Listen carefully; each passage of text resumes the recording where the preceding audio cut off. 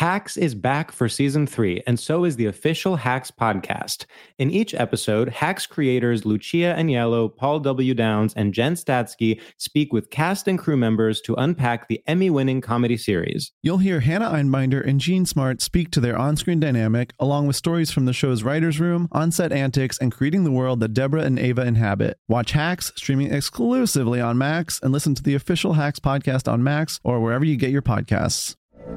From BBC Radio 4, Britain's biggest paranormal podcast is going on a road trip.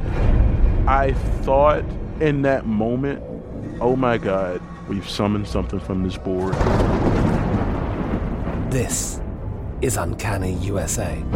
He says, somebody's in the house, and I screamed. Listen to Uncanny USA wherever you get your BBC podcasts, if you dare.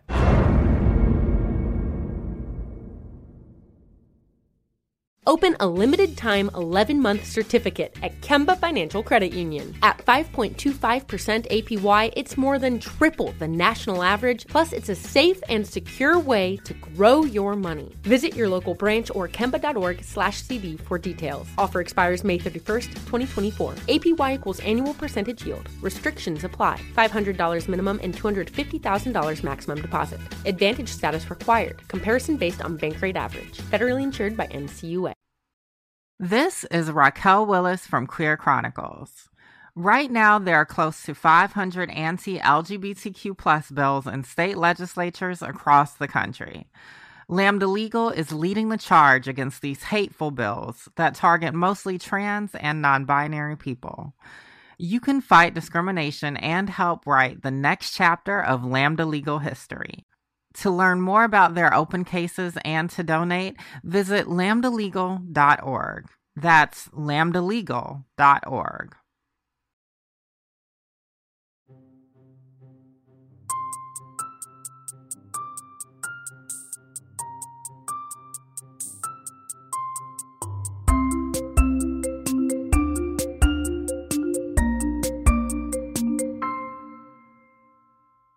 Wow, podcast starts now. Good morning, George.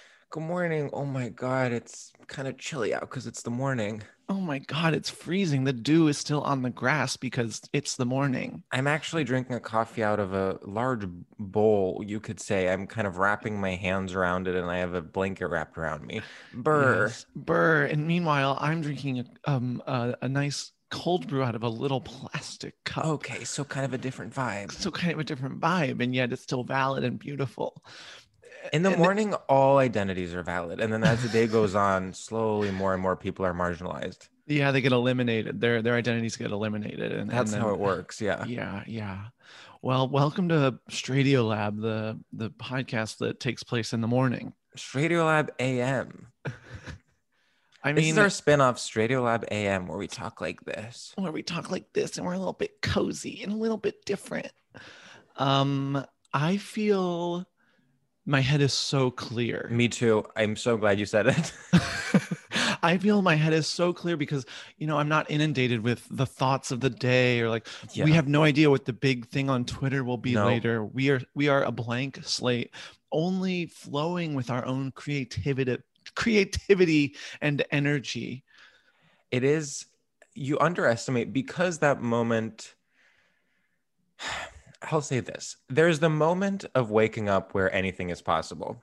Mm-hmm. And depending on what your morning routine is on any given day, that can last anywhere from 1 second to a couple of hours. Lately for me, it has been lasting, I would say, less than the time it takes for my eyes to flutter open. My eyes flutter open and I immediately start poisoning my brain with information.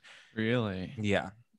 Is it useful information? Is it important information? No, it's gotten to the point where I even think waking up and literally playing like Candy Crush would be a better use of my time than waking up and opening my little New York Times morning newsletter. Sure. My morning routine, it takes about 4 hours. I wake up maybe around 9:30, 10, and I think by about 2 I'm ready to start looking at the internet. Oh, interesting. Yeah, it's very inefficient. And no, that's not inefficient. That's good. Are you taking advantage of those 4 hours? Well, I walk the dog, I hit the gym, I eat a little bit of food. It takes a really long time to do all the things I have to do. See, that's great, because what happens with me, for instance, you mentioned hitting the gym. Since you told me to work out in the morning, have been attempting to. What ends up ultimately happening is I delay getting up. Maybe then I'm only ready to start doing things at like 11. And then I'm like, well, at this point, if I work out now, it will be afternoon by the time I'm done. And then there goes the fucking day. So I might as well sit down and answer an email now so I can tell myself I started working in the morning, in the AM hours. Yeah, you have to consider yourself an afternoon girl. You have to sort of embrace it. And if it helps, think of yourself as being on LA time. You know? And that's actually a really good way to reform that in my head. Like I'm not actually starting my day at noon. I'm on LA time. Yeah. You're jet lagged and you're waking up at 9 a.m. and you're just getting into it. And you're just so efficient. Well, suddenly then it's like, it's actually a feat that I am jet lagged and managing to do work at all. It's no longer like a failure that it's 2 p.m. and I haven't done anything. No, you deserve a damn medal. I'm like, deserve an oh my award. God. I mean, I have between business meetings. Yes, I have to answer this email. I think of LA genuinely as my my last safety net. Oh, interesting. I was going to say your hell. No. I feel that like right now, life is so hard in New York, but if I ever want to, I can just move to LA and my schedule is going to be so healthy because I'm going to be waking up at 6 a.m. just naturally because I'm so trained with East Coast time. Yeah, I guess. But then you like meet someone and they'll be like, what's a vaccine? And then that'll kind of really bring you right back down to earth. I guess that's a good point. That's a very good point.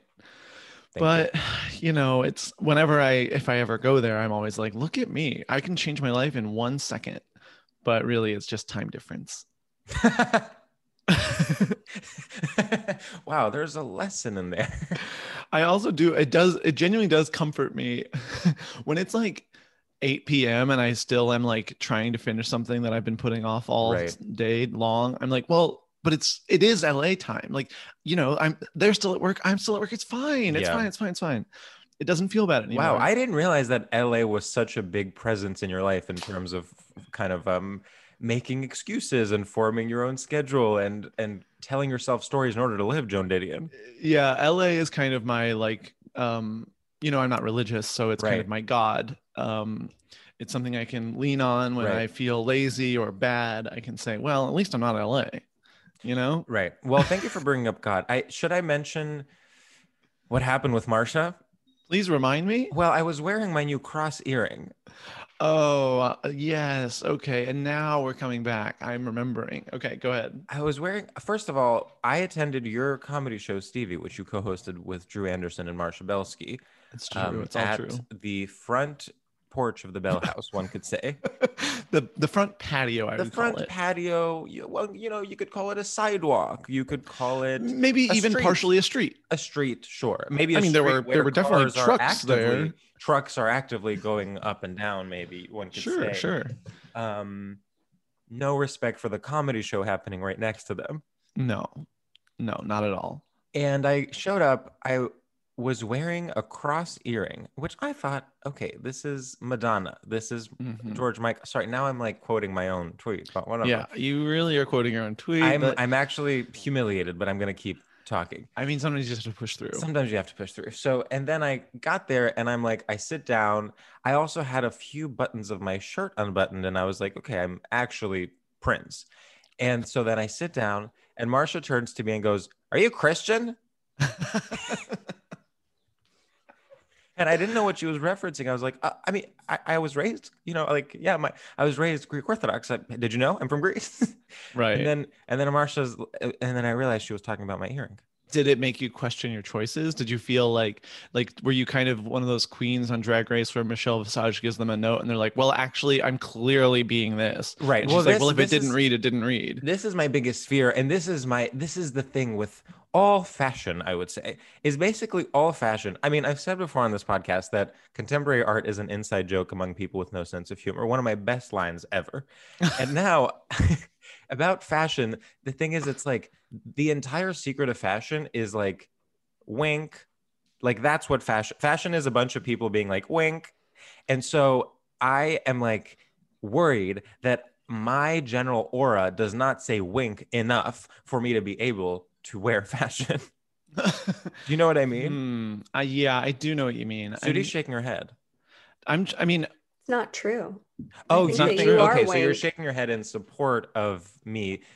You think my entire aura does say wink? Okay, is George wink? That is the question. The big thing, and this is like my biggest. You know, I'm gonna obviously write a big feature about this on GQ and get paid $5 million. Is are you wink?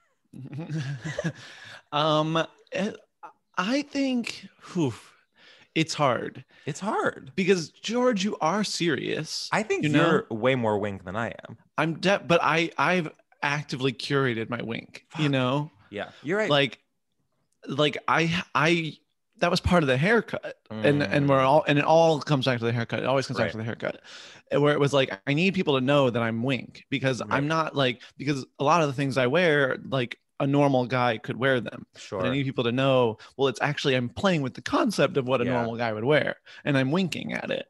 Well, I guess in order to be wink, you have to commit to something.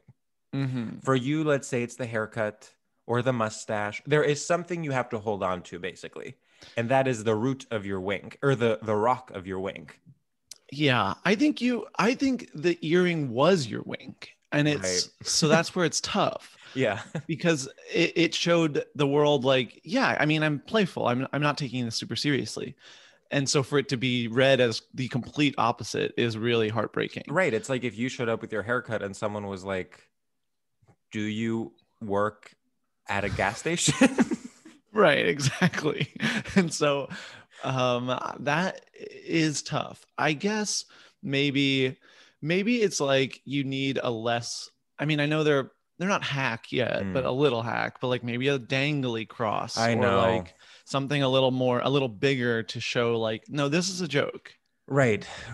No, not a joke, but like I don't sincerely want to promote Christ at this point. Here's what I'll say, and this is actually so smart. I think for so many people,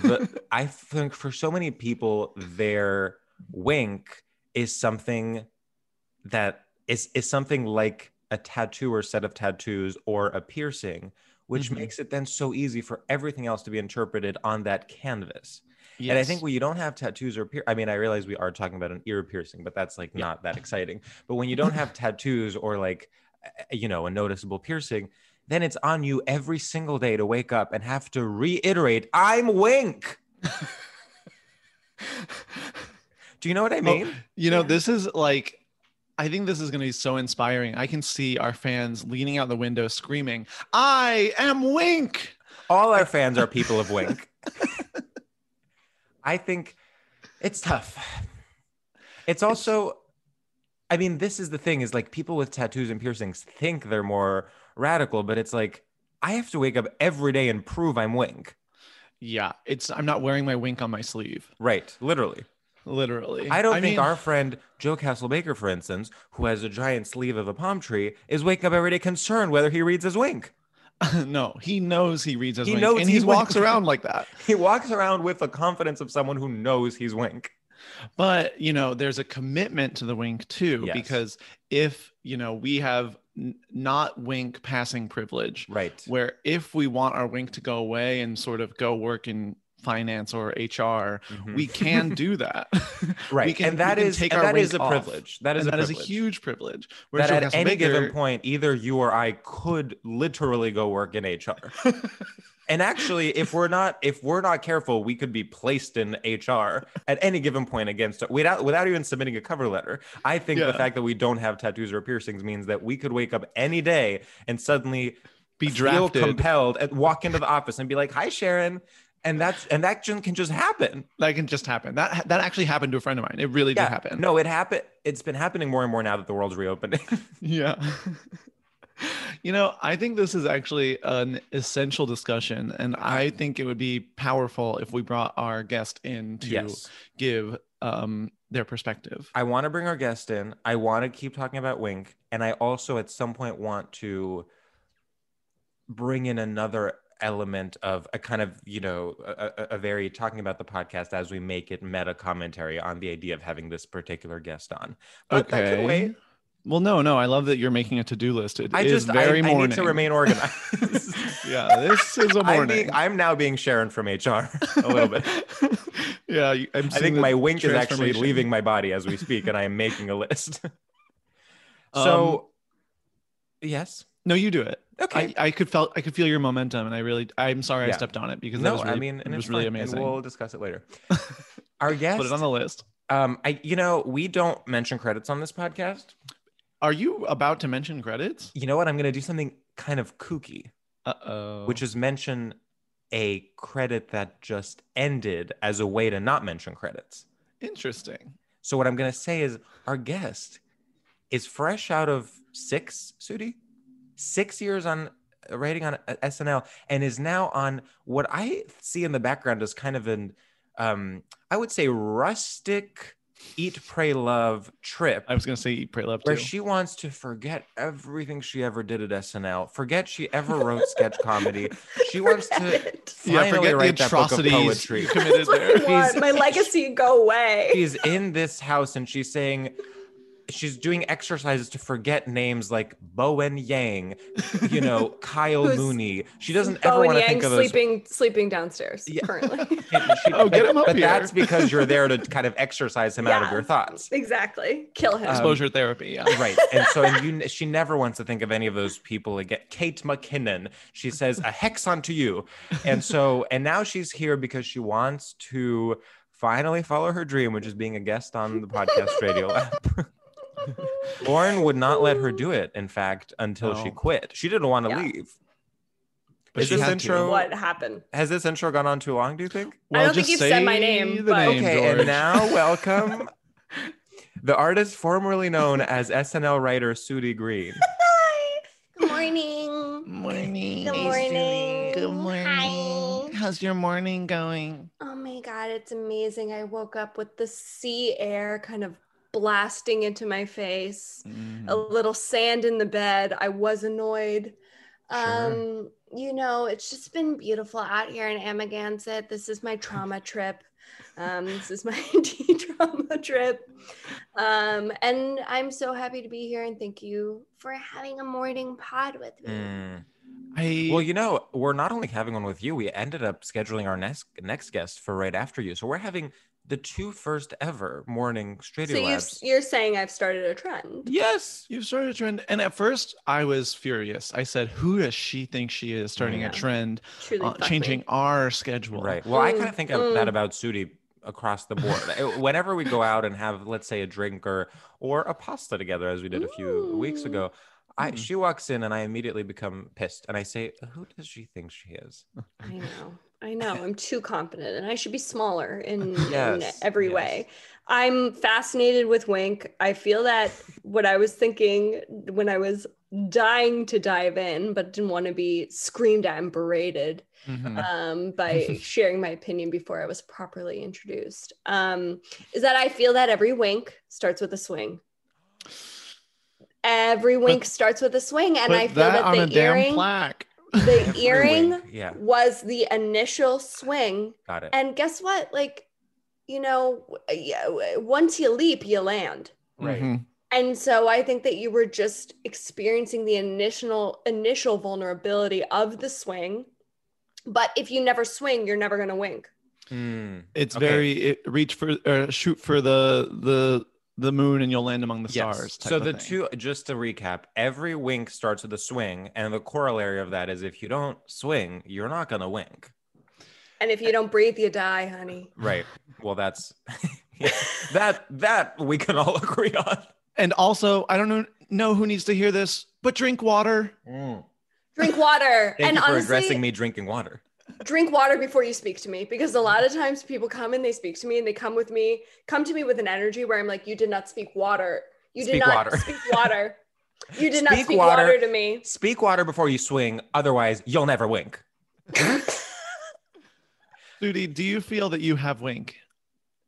I feel like I recently stepped into wink with also my haircut. I was gonna say. And I don't want to say, I don't want that to read as like me agreeing, like, of course you didn't have wink before, because you did, but the haircut is a new level of wink. The haircut, glasses, bangs combo is a level of wink never before seen in the Sudi universe. It was always, I was like flirting with wink and would sometimes pull her out, but now I feel like with the sunglasses and also I'm like dressing much more like menswear inspired, how I feel comfortable, how I feel like myself. A lot of blazers, like, yes, I'll wear a mini skirt, but the blazer needs to be there with like the thick gold jewelry. And I just feel like, yeah, you know, it's become, I swung and now I have my purpose. Yeah. And, you know, just for George's story, was there a moment when you were like, I'm swinging and I'm missing? Basically any time that I tried to be like traditionally femme hot. Like there would be moments where I would like go out with like friends from home or like be in Vegas and I'd be like, I'm wearing a slutty dress that I bought at Zara, you know, and just always, I don't know if that is wink. Maybe that's anti-wink. I don't think that is wink. But here's the thing with Zara is that Zara promises a shortcut to the wink. And there cannot be a shortcut to the wink. You have to swing.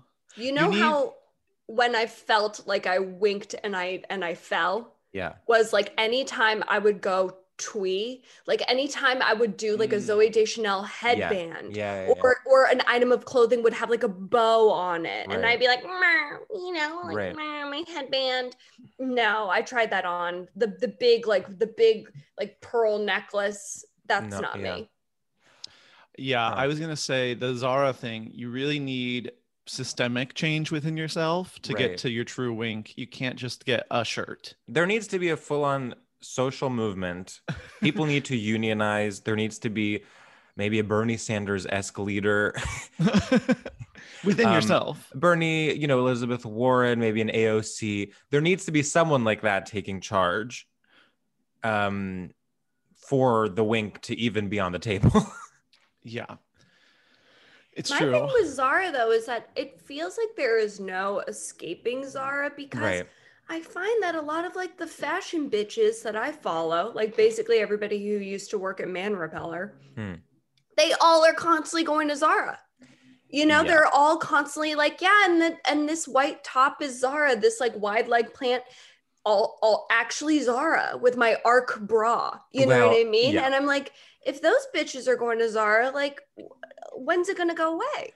Well, do you think maybe that it's like once your wink is established, you can add some Zara onto it because the strength of the wink is so strong that it's not minimized by the addition. But then Zara, maybe doing the Zara is its own wink because it's saying like, yes, I'm wearing like this amazing vintage top, and guess what? The pants, Zara. Right. Exactly. Yes. They're almost saying, don't look at me because I'm not the focus.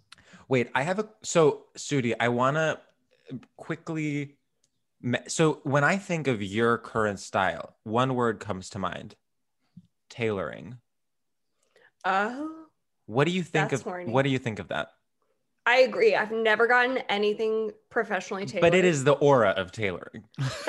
It's blazers. It's blazers and it's big pants. Yeah. A pant. I love that I've never gotten anything tailored, but yes, tailoring. That is so funny as an agreement. Well, we were recently, not to mention Amy Zimmer's birthday party once again. Wow, this is a podcast about Amy Zimmer's literally a podcast about Amy Zimmer's park birthday party that happened on the middle of the day on a Tuesday. But Anna Fabrega showed up. Do you know what I'm about to say, Sam? No. She was wearing these pants that were like plain black pants, but everyone knew there was something special about them. And everyone in unison was like, what the actual fuck is going on with those perfect, flawless pants, Anna. And then Anna was like, oh, I got them tailored at XYZ place in Soho, where I get all my clothes tailored. And then everyone's head exploded. We had to cut the party short. But like people, you can, and these were plain black pants, but everyone could tell from a mile away, she got them tailored in Soho. Well, you know, I used to get clothes tailored a lot. It's pretty affordable. And no, I know, but what I'm saying is Anna was wearing like a tie-dye t-shirt, like was pretty, you know, it was a daytime look. She wasn't wearing a lot of makeup, but everyone could tell those pants, that something had been done to them. On every like makeover show that I watched growing up, like What Not to Wear or like the original Queer Eye, there would always be somebody who was like, well, you know, clothes don't really fit like my body shape or it's hard for me to shop. And they would always be like, just go get it tailored. Yeah. And I know, you know, the look on their face when they're like, I'm never doing that. And the clothes that I've got on this reality show are what I'm wearing for the next 10 years of my life. Right. Yeah. I mean, as Sam once said, this is about the new Queer Eye, but he was like, you could essentially just give them a gift card to Bonobo. That is all the makeover is for clothes, at least.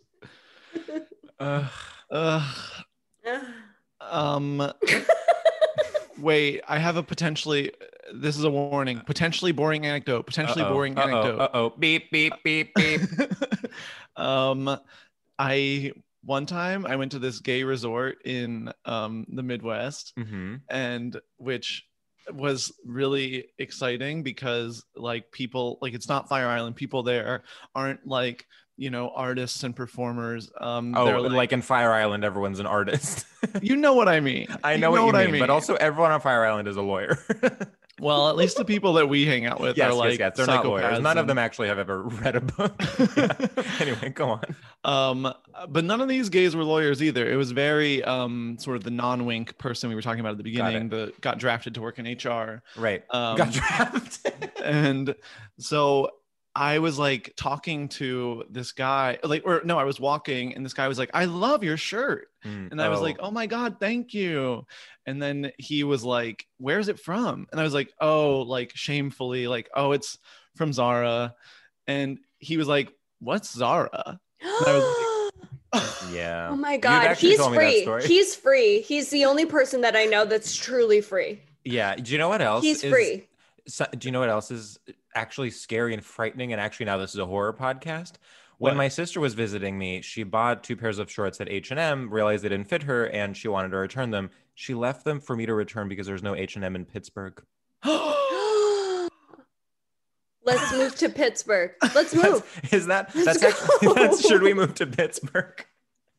I'm packing the van. Go. I remember like the joy of like taking my like aunt and uncle who live in Canada to like a Muji for the first time. Oh, Muji. And there's nothing more important than Muji. Muji is iconic. I've taken many of my family members to a Muji for the first time, and like multiple people have come back and been like, can we go back to that amazing Japanese store again? And it is amazing. It is amazing. But... No, it is. It is. Amazing. And things like when I used to live in San Francisco, there was this very twee chocolate store. It only sold artisanal chocolates, which we like roll our eyes and we're like, okay, of course that would be in like this cute neighborhood in San Francisco. I took my mom to it. She was in heaven.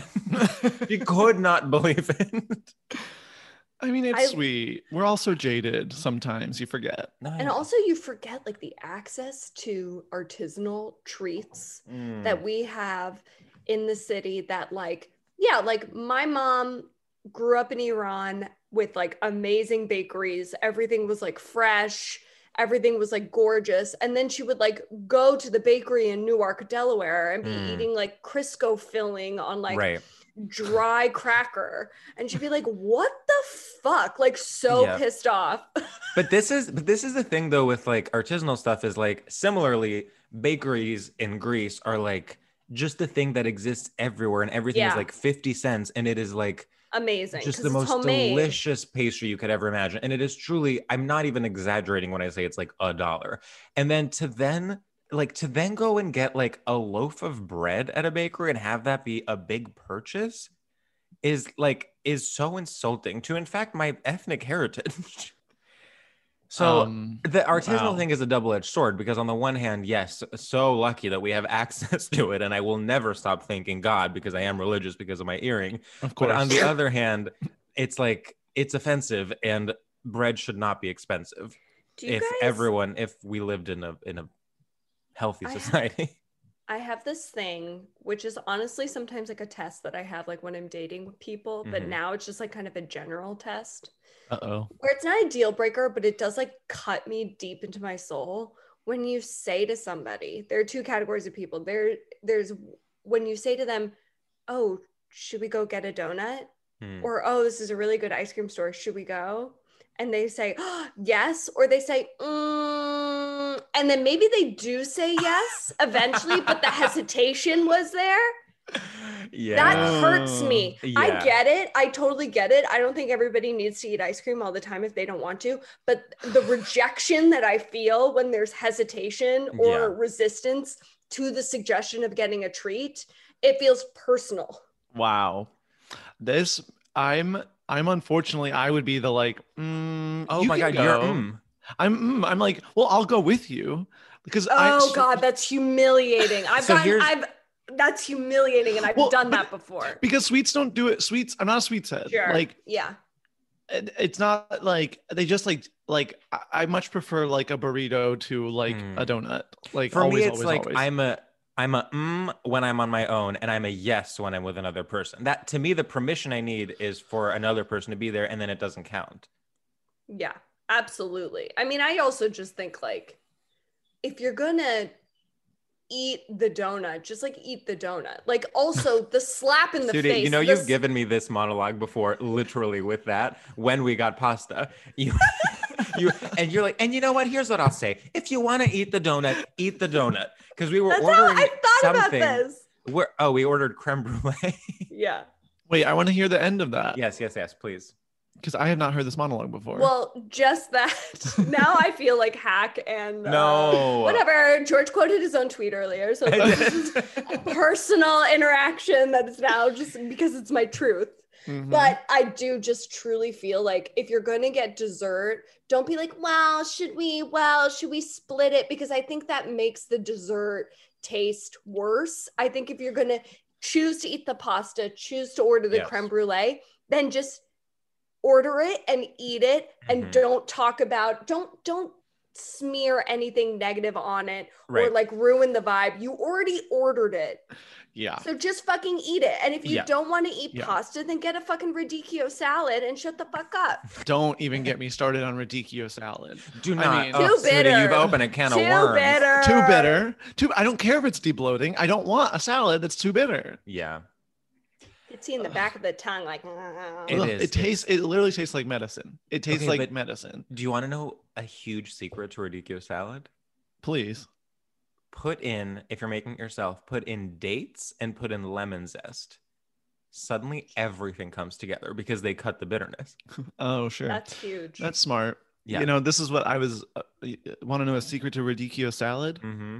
Skip it, honey. If you're gonna eat the donut, eat the donut.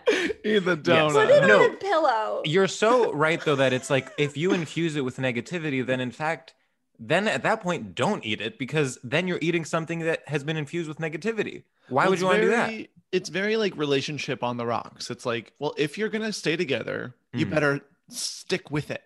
Yeah. And like commit. You have to mentally commit. But if you're like, oh, should we the whole time? It's like, well, this isn't gonna work. It just don't order it. I think it's like a sensitivity of mine, and like one of like the most angry I've ever been in my very sweet boyfriend was like truly over nothing. We had ice cream in the fridge. We had about like half of a carton of Ben and Jerry's, which for two people is like a totally normal amount of ice cream to eat, maybe even too little.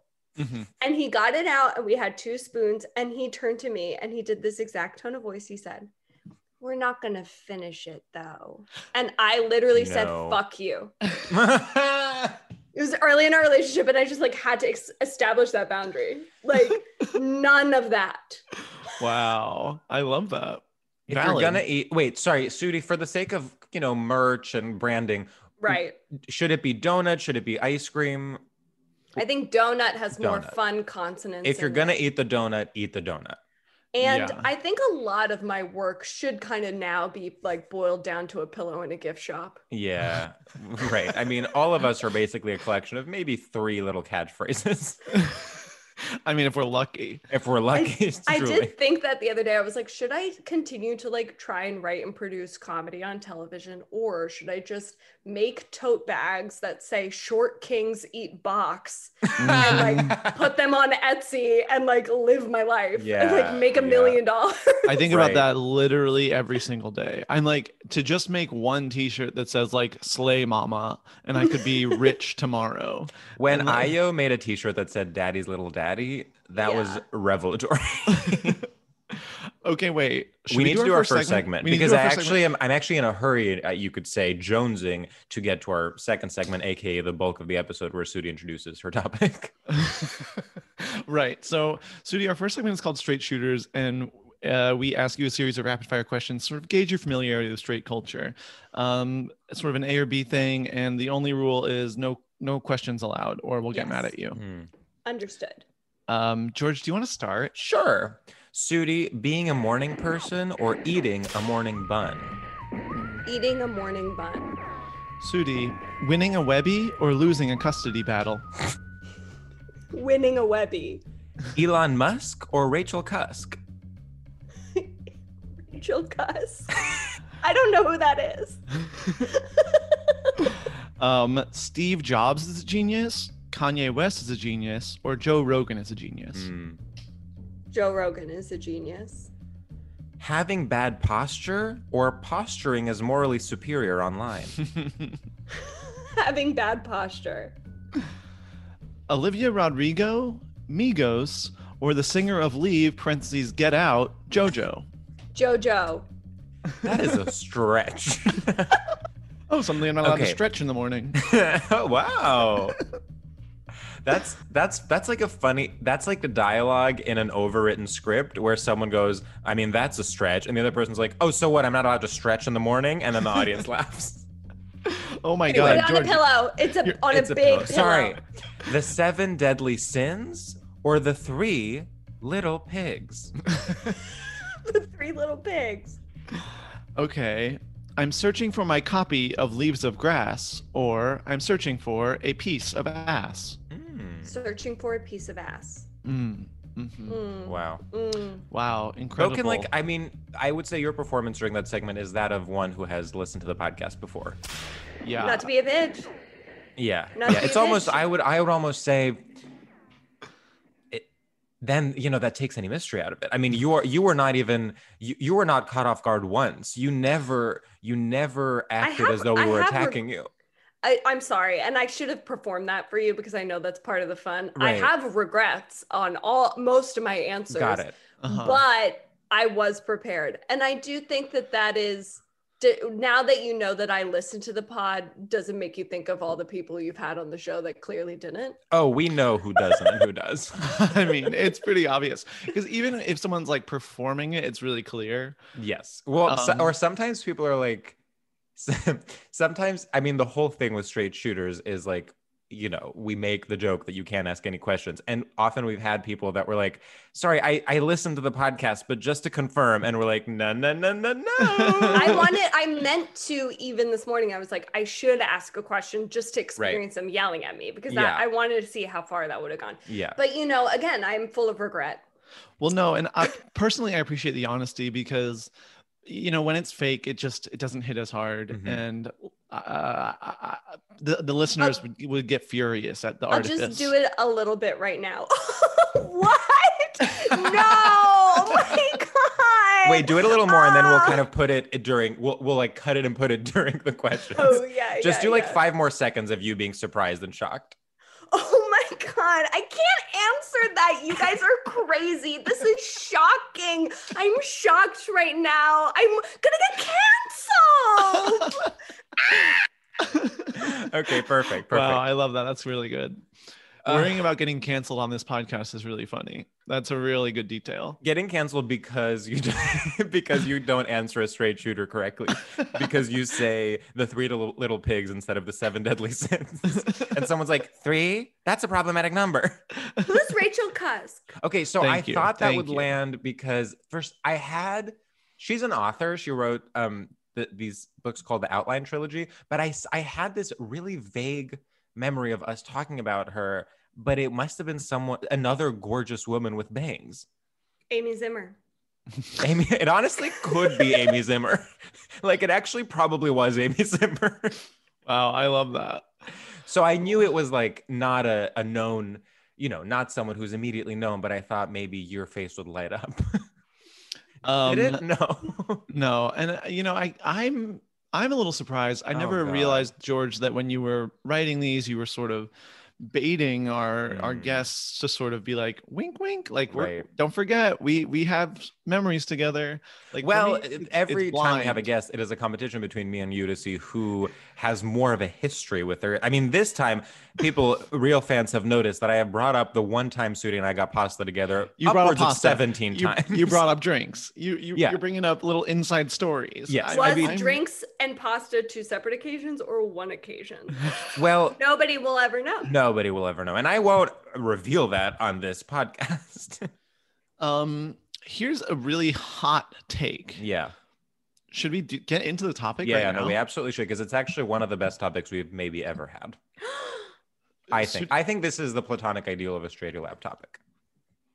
Wow, that's huge compliment. And I'm actually not even saying that to blow smoke up Sudi's perfectly bleached asshole. No, he's trying to get another drinks invite.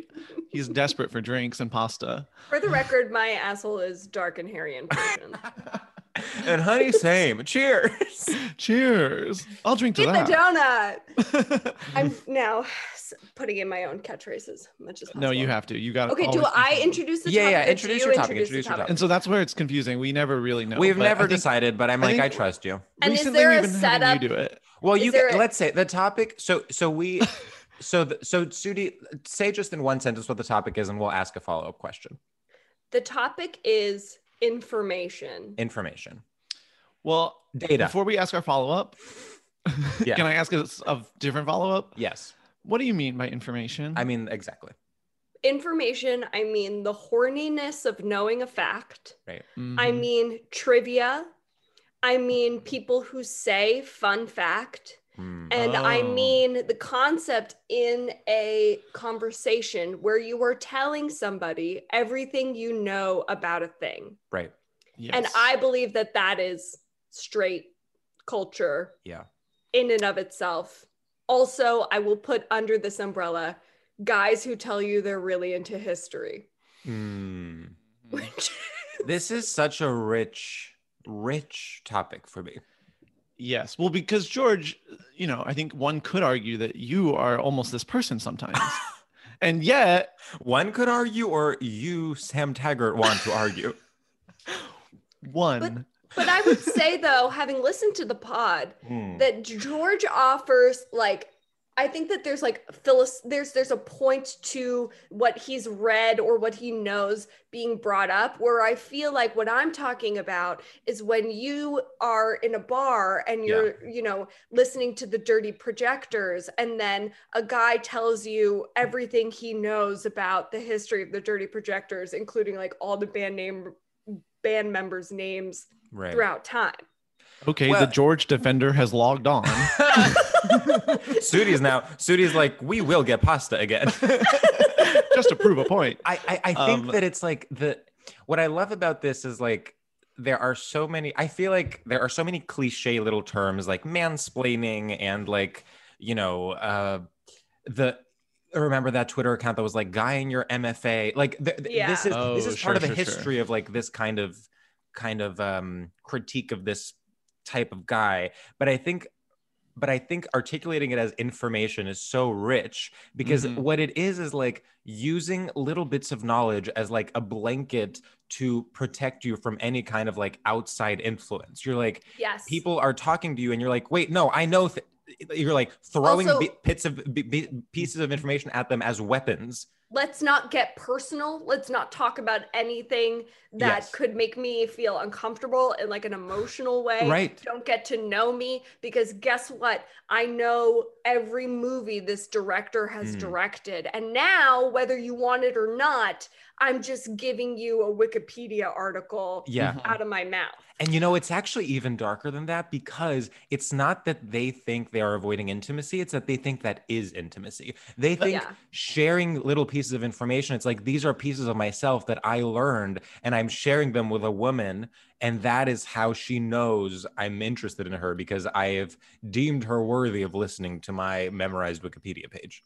But isn't there a sadness to it where it's like they can't, I think it's like so unoptional, they can't tap into the emotional stuff, and so they have, like, one, it's a weapon, on the other hand it's like a life raft, like where they're like, I know I'm supposed to be talking, but I can't talk about me, I can't talk about my feelings, I have to just talk about the history of the Civil War or whatever. Right. And I think that it's also applauded amongst like pure straight company, straight male company. It's like that if you have two information bros together, their dicks are in the sky. I mean, they couldn't be hornier for that. It's like at UCB where there would be like top of your intelligence, and like some guy would magically be in a scene that took place on like a rocket launcher, and then all of a sudden he gets to do a scene where he incorporates that he knows everything about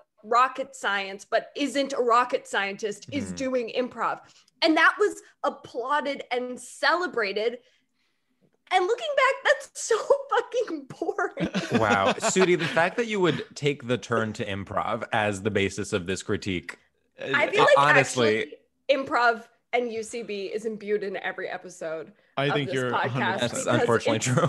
It's the incubator for like toxic straight culture in a lot of the people who are on this podcast lives. Well, it's actually the reason why, and I'm saying this as probably of the three of us, the person who least, has a UCB background. I've only ever done stand-up there. But to me, UCB is really morally abhorrent, because it is where people are like, straightness can be fun and cute. It's not harmful. Yeah. And it's like, no, it is. Don't make this into a joke. Because the boys are silly. Exactly. Have you ever thought about, you think these people, these straight people are bad? No, they're silly. Yeah. No, I can't. The homophobia of UCB was potent, and we cannot get into that. We can't get into it. Because that is not our topic. No, our topic is information. I once had a guy on a date, a Tinder date. I just showed up and I was like, okay, like we maybe just like don't have a lot in common, or like he's not my vibe, but like he was cute and kind of gave me a fuckboy energy. So I was like, okay, maybe I'll sleep with him. But we were like talking, and he was like asking me about like being a comedian, and he would like bring up comedians, and I would just like know what work they had done. Like I would say like, oh, have you seen like this person, this thing this person did, whatever. I'm just talking about like my field, not being an information bro. And then there was a point in the conversation where he said, your thing is you know a lot about comedy, and my thing is that I know a lot about history. Oh my God. Oh no. That is one of the most toxic things I've ever heard in my life. But it's also, to Sam's point, it's sad. It's sad. It's like it's the way this guy was like socialized, or also clearly threatened by the fact that like I was doing interesting things and had, some knowledge that he found like threatening in some way, that I like knew a stand-up special that somebody had done and asked him if he had seen it. Like, yeah. And then I was like, what history do you like? Oh, all of it. Anything that happened in the past. So cool. I also, information bros, it can't, like, to me, a huge sect of information bros is dads.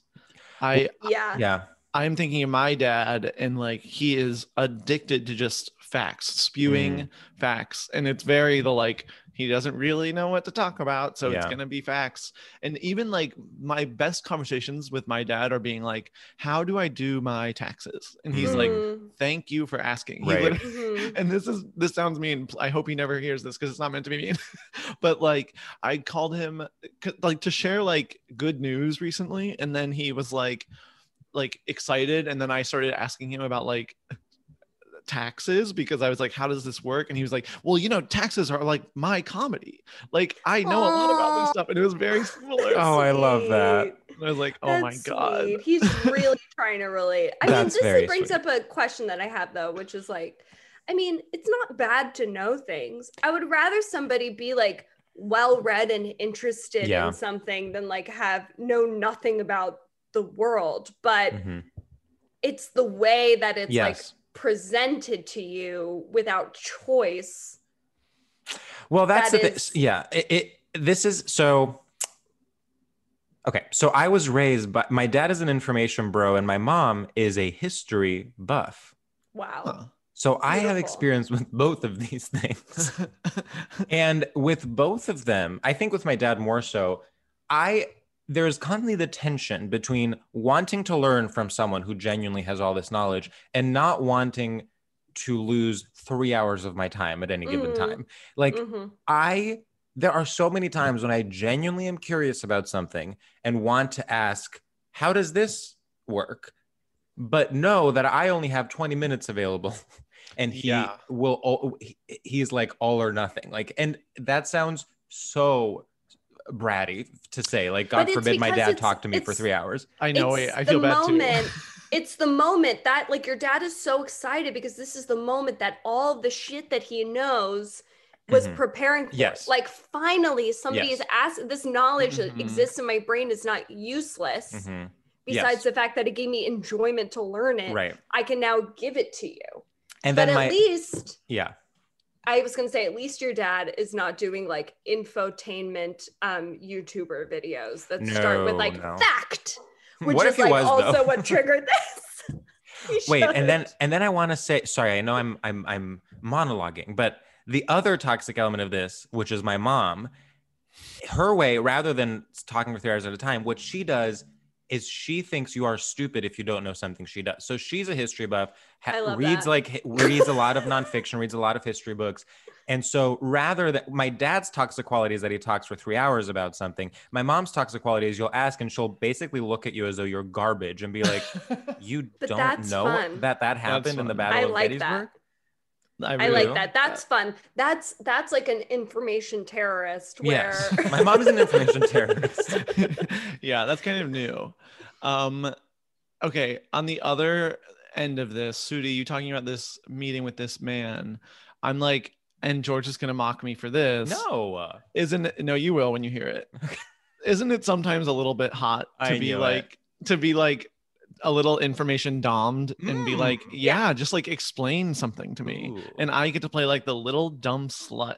Like if it's useful, if it's like I can fix your car or like I know how to like butcher a steak, then I'm like, absolutely provide for me, like provide for me, king. But I mean, I think that's true. I think it depends on the topic because I mean like also, I've just fully had men I've dated like explain to me the entire plot of what's that Keanu Reeves movie where he has to like save the dog? John Wick. John Wick.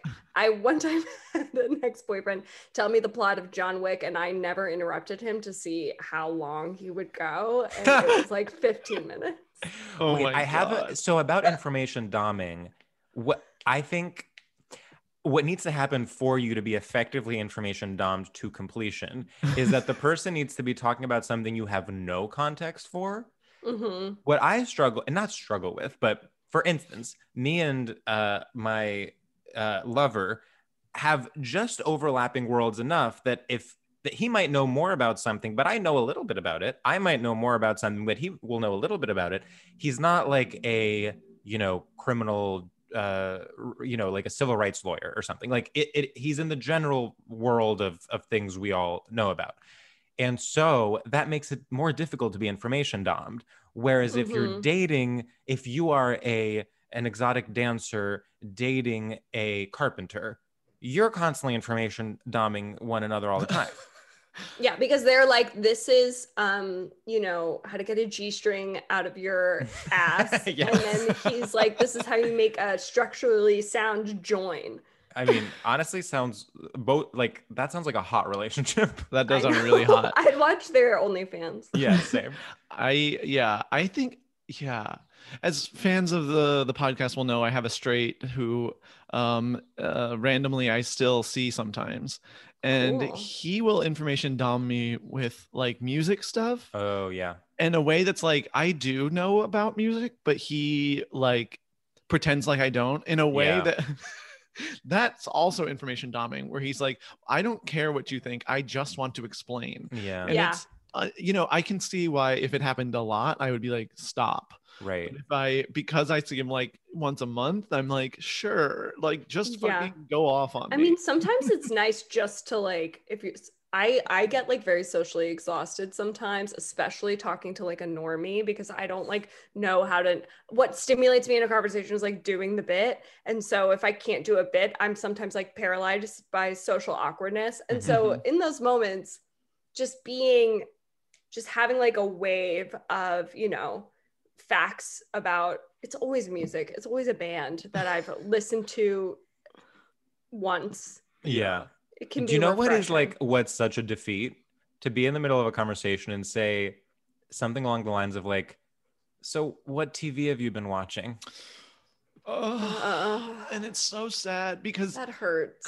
Like, what else do we talk about? Like, it is kind of like, well, this is a ripe topic, but it's like the question hurts so much. Well, and then both of you, you know, you look at your conversation partner and you're both like, you know, it's kind of the moment before a suicide pact where you're like, well, we're doing this. Yeah, it's sort of like, we're going to talk about what TV we're watching. We either answer this or one of us is like, actually, I have to go to the bathroom. I'm so sorry. Yeah. That's so tough. It's not even like the actual question in the conversation that hurts me. It's knowing that was like a chunk of my day. Like I can't like handle, especially like, you know, working at SNL and like your free time being so limited when you're like at a party and then you're like, this is like my Sunday night. Yeah. And it just really makes you want to slit your fucking Oh my God. People we're better and people are boring. Right. People are how this is coming off. Right. Well, here's the thing is that like there are so many people for whom there is nothing more boring than the three of us talking about comedy. Like truly. To think about how humiliating it is. That makes me feel better. To have knowledge and opinions about comedy. And like that's one of the main things you're offering. That's so tragic. Wait, I'm just realizing it's so much more embarrassing that like I'm like my dad is like he knows a lot about taxes. Like that's really useful. Yeah. And I'm like, yeah, but like I just did this bar show and like we're back and it's in the street now. Yeah, he's trying to relate to his son that he wanted to be, you know, a Supreme Court justice and now is a comedian. He's like, yeah, this is like my comedy, I guess. If that's what's good in your mind. What's good. I know. I'm like, please don't tell me about like your hobby. Please do like a sociopathic bit that never touches the ground, so we like never have to experience each other. I know. Because bits are our information. Bits are.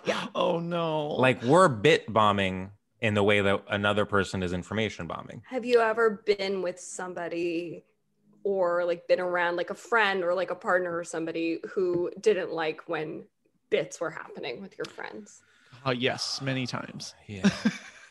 I think Misha he gets it. He likes to have fun. He likes to laugh. But when it's like comedians doing bits together, there's also like inherently power hierarchy of like who's laughing at who. Oh my God. And he's like toxic. It's extremely toxic. And he's like, this isn't egalitarian. This is just like they want to laugh at that person. Oh God.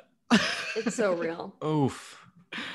So sometimes bit crews can be evil.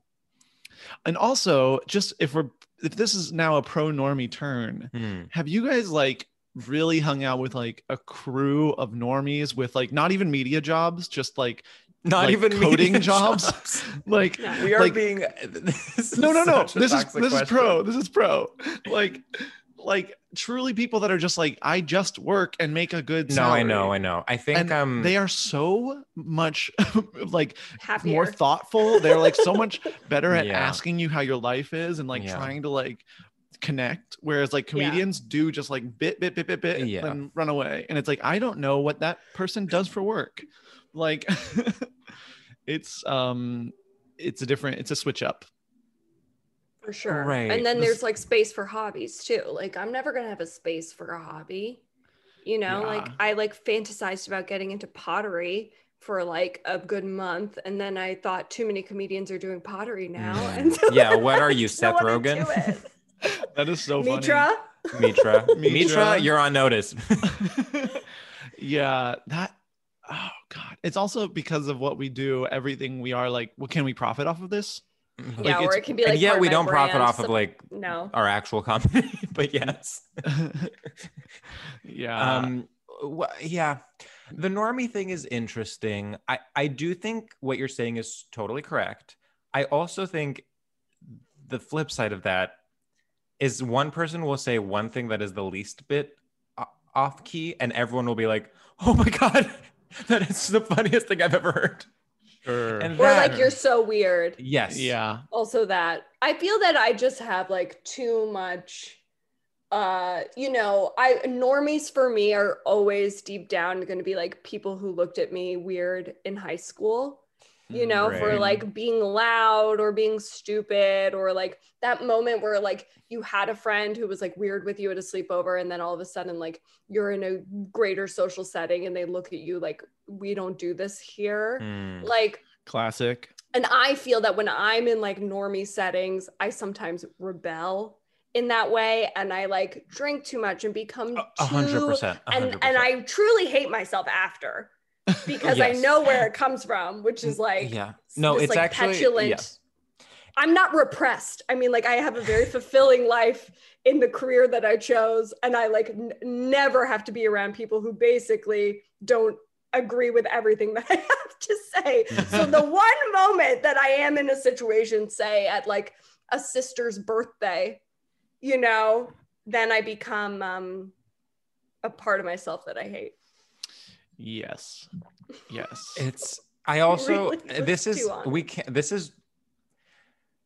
The thing is, the implication here is that we are so interesting, and I truly do not believe that about myself. Like, in fact, I actually think that everything I have done in my life is like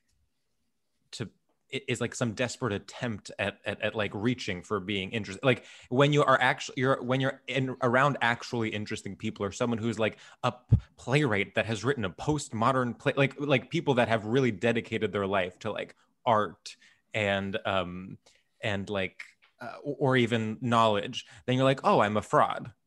No, but I have to say, I find you very interesting. That's not to say that, like I do think you're interesting. It's just, you have to walk with the knowledge that you are going to be a bore and pretty abhorrent to somebody in the world. And I feel like people who don't walk with that knowledge, you can see it in their eyes. Yeah. I think that's astute. You have to have both. You need to know that you are interesting, you have value, and also know that some people aren't for you or you're not for them. And that's okay. And that's okay. You are beautiful just the way you are. And I wouldn't want to be for everybody. I mean, I think you want to be specific.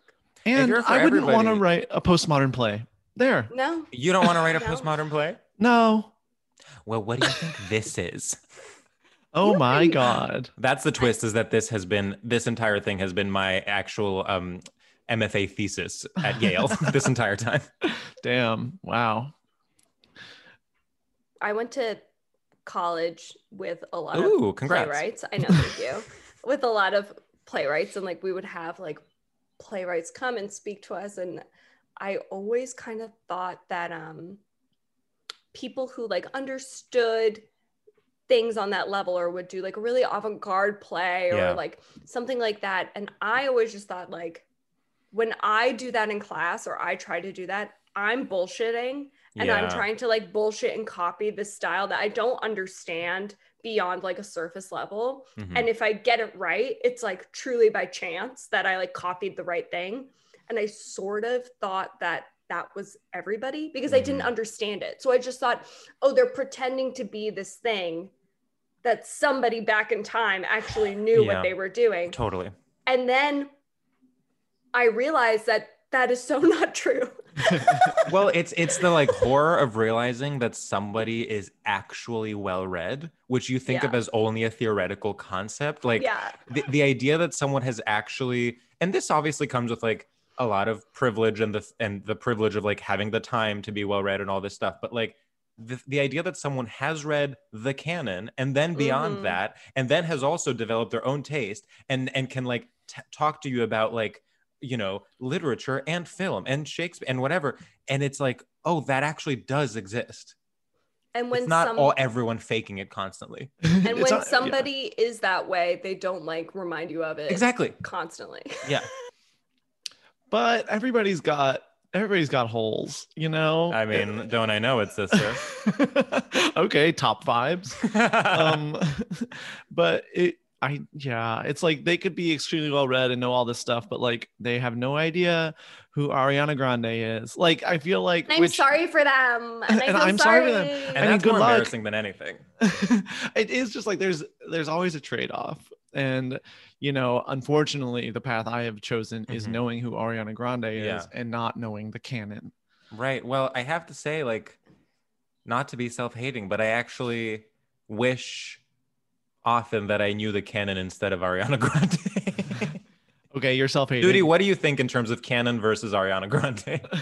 Well, my first thought was to know the canon. I would feel like would be to like know like the what you've inherited as a human in terms of like knowledge and art, like to truly have read all of like the great texts in a way is like you're like imbuing yourself with like, you know, a little bit like why do we do anything, right? Yes. Like you're imbuing yourself with this history of like human knowledge, human thought. Incredible. I wish that I had that inside of me, had those ideas inside of me. However, who is to say that Ariana Grande is not part of her own canon that I need to know and needs to be inside of me, that maybe didn't start in like the, you know, in Shakespeare's times. Maybe it's like a little bit more rooted in like the 80s. Sure. Correct. Well, the thing is, there are two tenets of kind of being an intellectual. One is knowing things, and the second is putting them in historical and cultural context. And unfortunately, you can't always have both. Yeah. Yeah, this is a lot. There's so much to talk about this now. I know, sorry, but this is about information. We're still doing information. We're still talking about information. This is crazy. Crossover event. I was listening to the Los Culturistas episode with Sam Sanders. Whoa. And it was so good. One, shout out. Two, and like Sam Sanders was talking about like how like, you know, like our news reporters don't have a good enough knowledge of like pop culture, and so they like have this skewed misunderstanding of like why would people vote for Trump, and it's like, well, because he's like huge in our in American culture, like, and it really like pointed out like the value in knowing pop culture and like understanding what is seen as like stupid. But you know what though, doesn't that also point out how bad it is, because literally people voted for Trump because of pop culture? That's the paradox, is it's like, do you know about it and address it, or do you ignore it and hope it goes away? Yeah, of course. Which it won't, unless the people that are like the intellectuals and public intellectuals and thought leaders learn about it so that they can change it from within. Yeah. You're not going to stop Trump by writing a dissertation. No, queen. But maybe this podcast will. I mean, I love in the year 2021 being like, we're going to stop Trump. We're going to stop Trump with this podcast, actually. In 2021.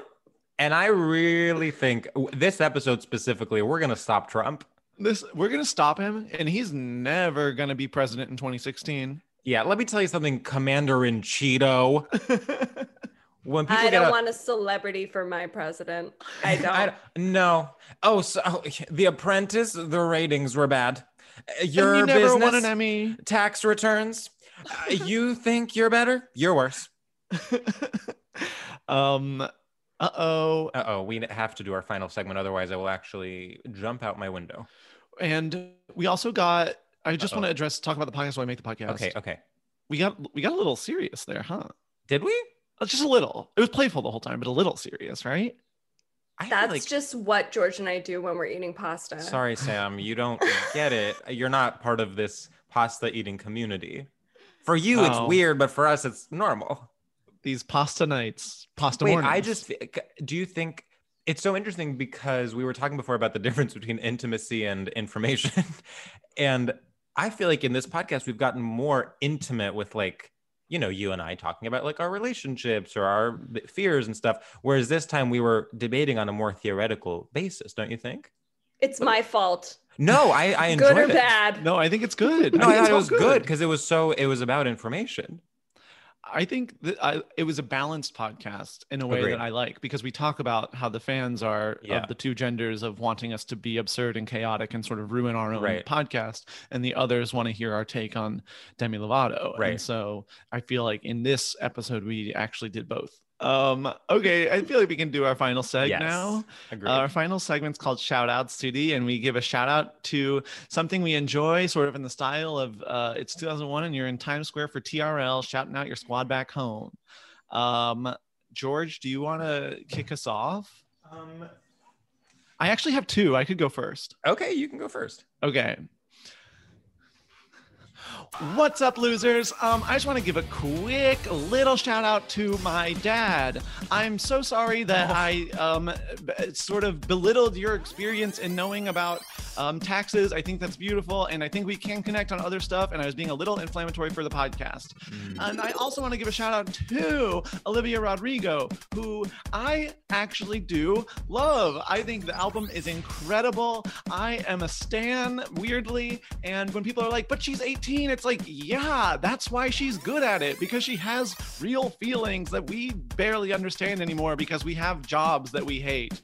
Get over it. 18-year-olds are pure. And I liked Lorde when she was fucking 16. Like, have some fucking respect. Olivia Rodrigo's the future and also the present, and she's the canon now. Goodbye, bitch. Woo! Wow, good job. Oh gosh, I'm like, okay. What's up, listeners? How's everybody doing? Put that phone down and listen to my words. I want to give a quick shout out to the idea of consuming the internet without a social feed. Just going to a home page. Just literally going to a home page. Let me repeat, going to a home page. That is not Facebook, that is not Twitter, that is not Instagram, that is a home page of a website. Going there to read it, just going to any home page, whether it is a blog, whether it is a newspaper, whether it is, let's say, Street Easy, just experiencing the internet without the layer of algorithms and information mining created by, I'll say it, billionaires that are stupid white men and that we should not be supporting. So do me a favor, little glamour girls, go to a homepage today. Woo! Woo! Okay. I feel like mine is something I already kind of talked about, but it is my truth. Okay. Whenever you're ready. Okay, go whenever you're ready. Hey, New York City, it's your girl, Sudi G, and I just want to give a quick shout out to Walking at Night with Ice-Cream. Since the weather has been getting warmer on Monday nights, which was my one night off, me and my boyfriend, we go get ice cream at night and we walk to the water and then we walk back, and walking with the ice cream in your hand and looking at the night sky, it's absolutely what life is all about. And we are trying different ice cream places, and my boyfriend always gets green tea, and then he always has trouble going to bed that night. And I just wish everybody would have this pleasure. Woo! That was beautiful. That really beautiful. That painted a picture and really took me there. Ice cream at night. What a beautiful image. I mean, can you think of anything more summery? Get the ice cream on your way to like the subway or on your way to like your destination, and eat the ice cream in the city street. No mask, because they said we could do no mask. We're allowed. Eat the ice cream in the summer city street at night on the way to the destination. I highly recommend. Wow, that's beautiful. I also love the detail of green tea ice cream. Mm-hmm. That is an intellectual flavor. I mean, not to call your boyfriend an information dom, coastal elite. But it's very information dom to get green tea ice cream. Can I reveal, and I didn't want to reveal this because I felt like it went against the whole podcast, but I feel like for the sake of like brutal truth and honesty, I have to say, in the car on the way to Amagansett, I was reading to my boyfriend what I was going to talk about. I was like, had a list of ideas. And through our discussion off of one thing, he labeled it as information. And I was like, wait, that's brilliant. So, but is it okay that a straight man was...